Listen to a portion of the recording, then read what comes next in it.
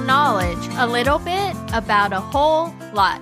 My name is Stephanie, and I'm excited to bring to you this next episode of Trivial Knowledge. Today, we are going to learn all about Gaelic football and then discover one of the leading Russian artists of the Russian symbolism movement.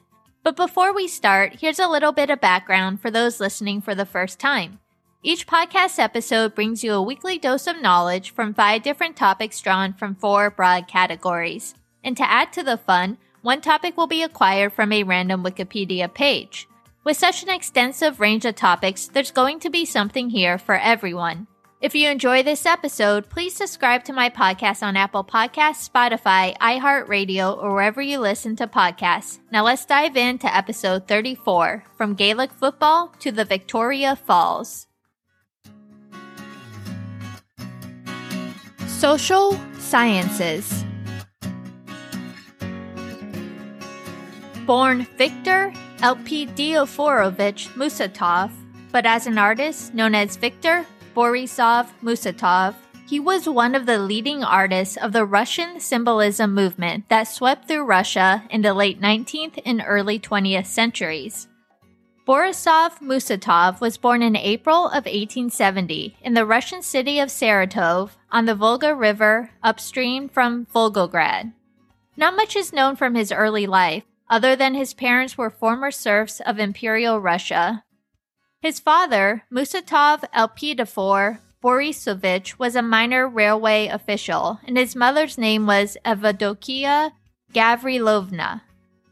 As a toddler, he fell off a bench, and it was originally thought that this injury led to his struggles with kyphosis the rest of his life. Kyphosis is where the spine curves outward, causing hunching of the back. Some scholars, though, now believe that his kyphosis might have actually been caused by spinal tuberculosis, which is also known as Pott's disease. It wasn't until he was 14 years old and had entered the Saratov Real School that his artistic talent was discovered. He spent 6 years studying at the school before moving to the Moscow School of Painting, Sculpture, and Architecture, where he studied for a year. At 21 years old, he transferred to the Imperial Academy of Arts in St. Petersburg, which was the premier academy of the time. Unfortunately, due to his health, he wasn't able to tolerate the climate in St. Petersburg and moved back to Moscow to finish his training. Some of his paintings that he completed during this time included May Flowers, which depicted 2 young girls playing in a yard with a ball and surrounded by beautiful white blossoms flowering from the trees and shrubs. His teachers at the time gave him negative feedback on this painting and pointed out that Borisov Musatov didn't differentiate between the girls and the apple trees in the painting. His fellow artists, though, thought it was full of potential and in the end would help lead to a new artistic movement. During this time, he also completed an oil sketch of the Caucasus Mountains, which he had visited and used for inspiration in this painting. Finishing up his studies at the Moscow School, he then moved to Paris in 1895 to study under Fernand Cormon at his art school for 3 years. While in Paris, he was influenced by French artists Pierre Puvis de Chavannes and Berthe Morisot, 2 leaders of the French symbolism movement. During his studies, he also found time to visit the Louvre frequently, especially admiring the works of Botticelli. During the summers, he would return to his home in Saratov, which would be the inspiration for many of his paintings during this time, including Autumn Motif, Harmony, and an Untitled Motif. A quote from an article posted in April 2020 by Olivia Croth on her website entitled The Short Life of Russian Painter Viktor Borisov Musatov describes the Autumn Motif painting as, in quotes, "The painting clearly depicts the mood and tone of a place under autumn, particularly the foliage. There is a hint of nonchalance and longing, as though the painting was a sad poem dedicated to someone who had been long gone." End quote. He also became enthralled by the agave plant, which had been brought from the Americas to Europe in the 16th century, and this plant would feature in several of his paintings around this time. Upon completion of his studies in Paris, Borisov Musatov returned to Russia, and his paintings began featuring wealthy ladies on imaginary country estates. One of his most famous paintings was completed in 1902, entitled The Pole. It portrayed his sister, Yelena Musatova, and his fiancée artist, Yelena Alexandrova, in front of a pole on a fictional country estate. A painting from 1903 entitled The Phantoms showed ghosts on the steps of an old country manor. Borisov Musatov would become a member of the Union of Russian Artists in 1903, the same year he married his fiancée and moved to a town located between St. Petersburg and Moscow. He would also go on to be one of the founders of the Moscow Association of Artists, which was a progressive artistic organization in Russia. His career was cut short, though, as he would die at 35 years old of a heart attack. His works would go on to become even more popular after his death, and he would be best known for his role in the Russian symbolism movement. Sports and entertainment. Today, we are going to Ireland to learn about one of their native sports called Gaelic football. Gaelic football has had quite an up and down history, at one point almost disappearing, but today it is back and as strong as ever, and while it is still mainly played on the Irish island, many countries have their own league and teams as well. To talk about the history of Gaelic football, we first need to go all the way back to 1829 BC and the Tailteann Games, which were named after the Celtic goddess of the same name. The main attraction of the Tailteann Games were the Irish sports played during the festival. The games occurred annually during the Feast of Lughnasadh for nearly 4,000 years, finally ending around 1169 AD. But while the festival may have ended, the Irish sports that took part continued to evolve. The history of modern-day Gaelic football begins over 700 years ago, dating back to the 13th century, and got its start from the rough-and-tumble sports played at the time. The game was first seen in Irish records in 1308 when a man by the name of John McCroken was a spectator at a match in County Down, Ireland, and is said to have accidentally stabbed a player. Now, I'm not sure how that could happen, but it is proof of a version of Gaelic football being played at the time. As the sport continued to evolve, there are historical references of cross-county marathon matches involving hundreds of players where violent exchanges were the norm. This type of Irish football was called cade and took its name from the horsehide or oxhide ball that was used. Even up to the 1800s, these games of football were played, involving hundreds of people over miles of open countryside. By the 17th century, the game, which had been looked down on by the ruling class at one point, now found itself supported by that same class. Landlords even organized games with other landlords where the tenants would play against each other. Irish football was banned in 1695 as part of the Sunday Observance Act, where people caught playing sports on Sunday could be fined a shilling, a substantial amount of money at the time. But the ban wasn't very effective, and the game continued to grow in popularity, especially in the rural areas. It wasn't until the 19th century, though, that the game came under a true threat. First, the introduction of the English sports of rugby and football were introduced in Ireland, and rugby especially became very admired, and Gaelic football was played less and less. What finally almost did the sport in, though, was the potato famine of the mid-19th century, with mass starvation occurring throughout Ireland. People's focus shifted, understandably, to surviving, and the country suffered economically and emotionally. But within a decade of the famine, people again turned to Irish football and other Gaelic sports to retain their heritage.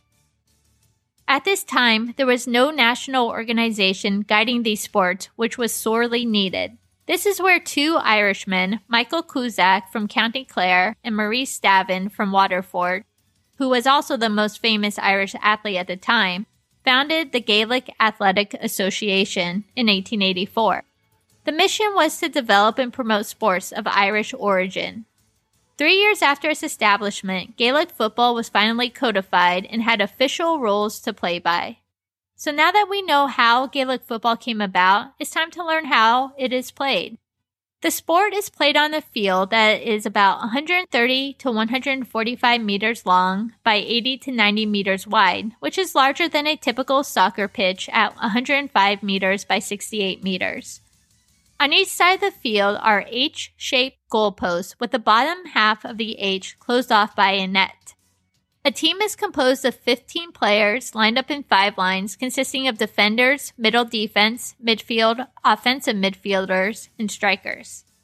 The ball is round but heavier than a regular football or soccer ball and is encased by rectangular bands similar to those found on a volleyball.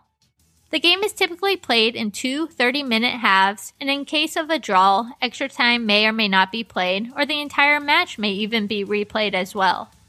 There are 2 ways to score. The first is to kick the ball over the crossbar to score 1 point, and the second way is to hit the ball into the net, which is worth 3 points.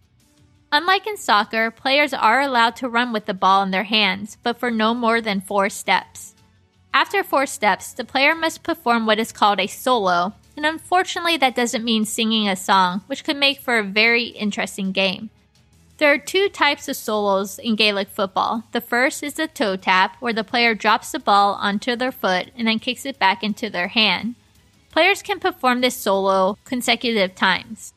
The second type of solo is the dribble, which is like a dribble in basketball, where the player bounces the ball off the ground and then back into their hands. Unlike the toe tap, the player cannot dribble 2 consecutive times and must do a toe tap in between. Once they perform their solo, the player may then take an additional 4 steps before performing another solo.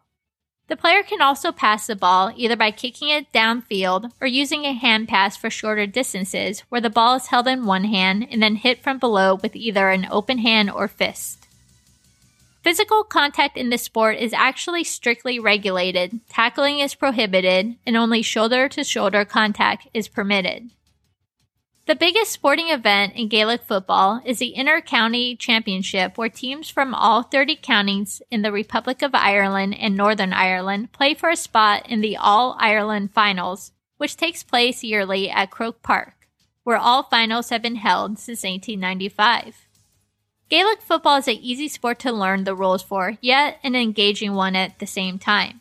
If you ever find yourself in Ireland or a place that plays Gaelic football, I would recommend catching a match. Science and technology. Today, we are going to talk about the Wireless Experimental Center for our STEM topic, which was used by the British during World War II.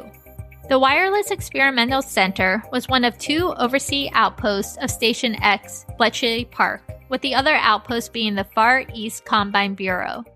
It was a British Signals Analysis Center, also called 164th Signal Wing Royal Air Force during World War II. It was located in Ramhus College, formerly part of Delhi University campus, and sat on a hill called Anand Parbat, the Hill of Happiness.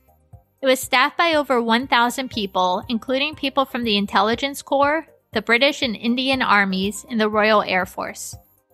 The outpost had 3 of its own outstations, including the Wireless Experimental Depot in Abbottabad, which monitored Russian transmission in the interwar period, the Western Wireless Subcenter in Bangalore, which was a fixed intercept site covering military operations in Malaya and further on, and the Eastern Wireless Subcenter at Barrackpore.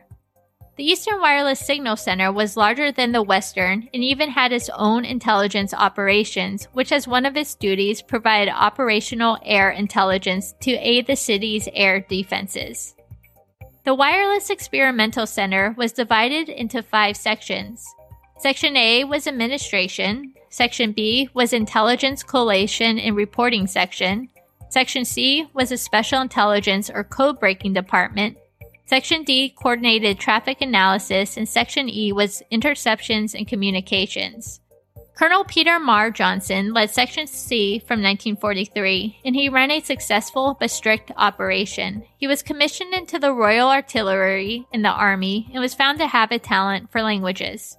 In 1932, he went to Japan as a language student and went on to also receive training in cryptography. The claim to fame for the Wireless Experimental Center was that it was the first to break a high-level Japanese Army code. The code breakers were Wilfred Noyce and Maurice Allen, and they broke the Japanese Army's Water Transport Code in 1943. Geography and world culture. Today we travel to one of the 7 natural wonders of the world, Victoria Falls. Victoria Falls is located midway along the Zambezi River, which forms the border between Zambia and Zimbabwe in Africa. Victoria Falls is one of the largest waterfalls in the world and is a popular tourist attraction with hundreds of thousands of people visiting the site each year. Going back through the time, let's take a quick look on how Victoria Falls was formed. Over 200 million years ago, the land where Victoria Falls is located was a desert with no river running through it. Volcanic eruptions began about 180 million years ago, which led to basalt being laid down in the area, creating the main bedrock of the falls. 150 years ago, tropical vegetation began to grow in the area, and 110 million years ago, Gondwanaland, the southern half of the Pangaea supercontinent, began to break up, causing cracks in the basalt. Finally, there was an uplift in central Zimbabwe, which led to the formation of a giant lake. 5 million years ago, tectonic movements caused the lake to spill, and finally the upper and lower Zambezi rivers were linked, and the formation of the first Victoria Falls waterfall also occurred around this time. It wasn't until 250,000 to 100,000 years ago, though, that the current fall at Victoria Falls came into existence, when the ancient Zambezi River began flowing north to south over the cracks, creating curtain-like waterfalls in the river system. Today, Victoria Falls is over 1 kilometer in length and over 100 meters in height, with a maximum drop of 355 feet or 108 meters high. It is 2 times as wide and 2 times as deep as Niagara Falls in North America. The lip of the falls actually consists of many small islands, depressions, and promontories, which the water flows over and through. The water eventually drops into a chasm, which then flows into a narrow channel, which is only 210 feet wide and 390 feet long. Spray from the falls can be seen miles away, and the noise can be heard from 40 kilometers afar. In fact, in the 1800s, the Kololo tribe who lived in that area called it Mosi-oa-Tunya, or the smoke that thunders. It received its current name from David Livingstone, a British explorer who was the first European to see the falls on November 16, 1855. He named it after Queen Victoria. His men sailed the canoe he was riding in right up to a small island on the lip of the falls, now known as Livingstone Island. In his journal, he described this experience as, "On the left side of the island, we had a good view of the massive water, as it leaps quite clear of the rock and forms a thick, unbroken fleece all the way to the bottom. Its whiteness gave the idea of snow, a sight I had not seen for many days." Before he left the island, he cut his initials and the date into a tree. His statue now watches over the falls on the Zimbabwe side. Today, tourists can visit the falls from either the Zimbabwe side or Zambia side. Both sides also have national parks, with the Victoria Falls National Park located in Zimbabwe and the Mosi-oa-Tunya National Park located in Zambia. The combination of the parks and the falls achieved World Heritage Site status in 1989. In the parks can be seen klipspringers and hippopotamuses near the falls, as well as elephants, giraffes, zebras, wildebeests, lions, and leopards in the forests and grassland in the area. Visitors may also be lucky enough to see a moonbow, a rainbow at night, over the falls. Just make sure to bring a poncho and water-friendly shoes if you plan on visiting, because one thing is for sure, you will get wet.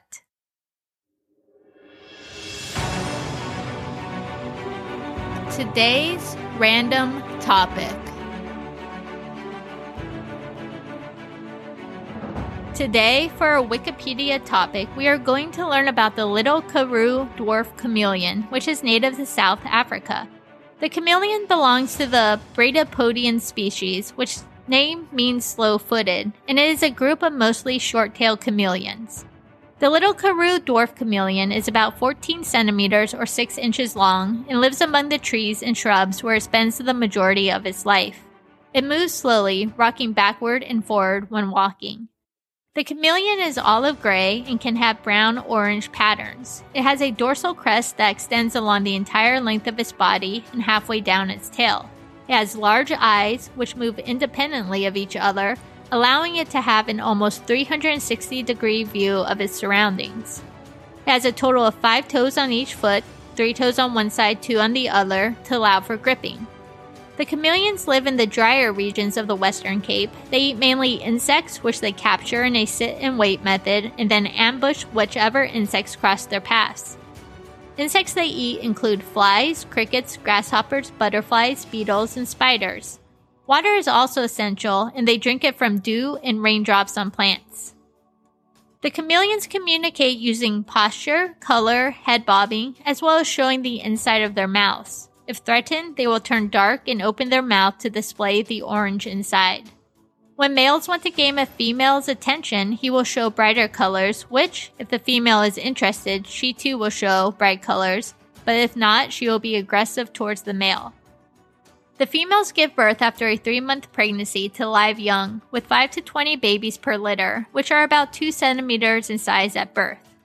Females may deliver 2 to 3 litters per year. The babies are independent immediately after birth, able to grasp, climb, and feed themselves with small insects. They reach maturity at 9 months old, though likely have found their own territory before they reach that age. So now you know a little bit more about the little Karoo dwarf chameleons.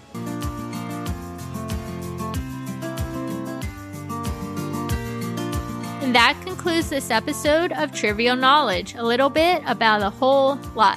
Thank you so much for joining me. I hope you were able to take away some interesting facts that were new to you and that you can share with friends and family or at your local trivia night.